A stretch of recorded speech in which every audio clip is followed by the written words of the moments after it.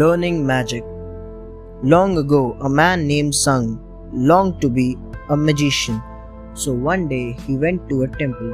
He saw a priest with long hair sitting on a rush mat. He bowed and asked the priest if he could teach him magic.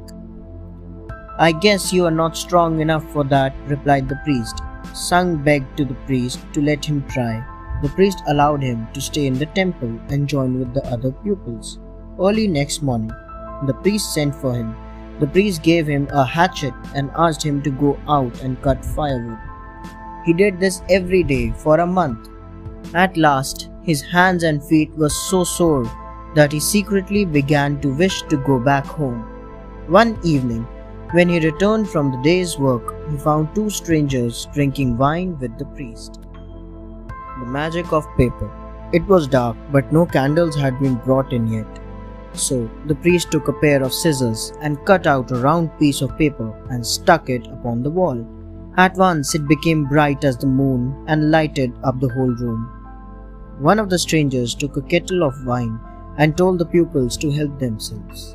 Sung wondered how they would all drink out of such a small kettle, but he was astonished to see that not only everybody had his fill, but also the wine was left in the kettle.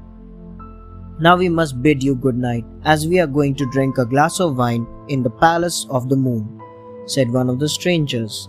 Then they walked into the moon, where they could be seen talking and drinking together. The priest. Gradually the moon began to fade.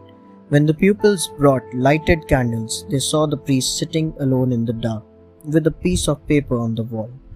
The priest now asked them to sleep so that they might get up early in the morning to collect firewood. Sung could not stand this any longer. He went to the priest and said, "For the 3 months I have been here doing nothing but chopping firewood.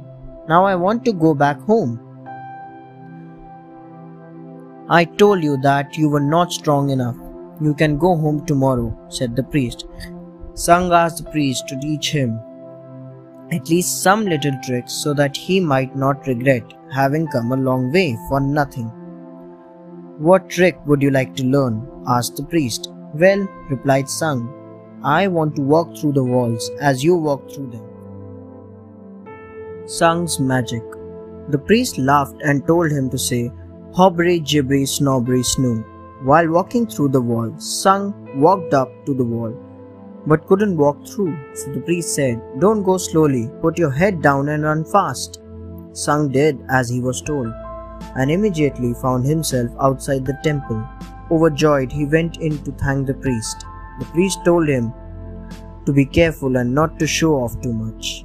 When Sung reached home, he bragged about his magic, but no one believed him. In order to prove himself, he put his head down and rushed at a wall, but he only hit the bricks very hard and was knocked down flat on the ground. Now he had a bump on his forehead as big as an egg. People burst out laughing.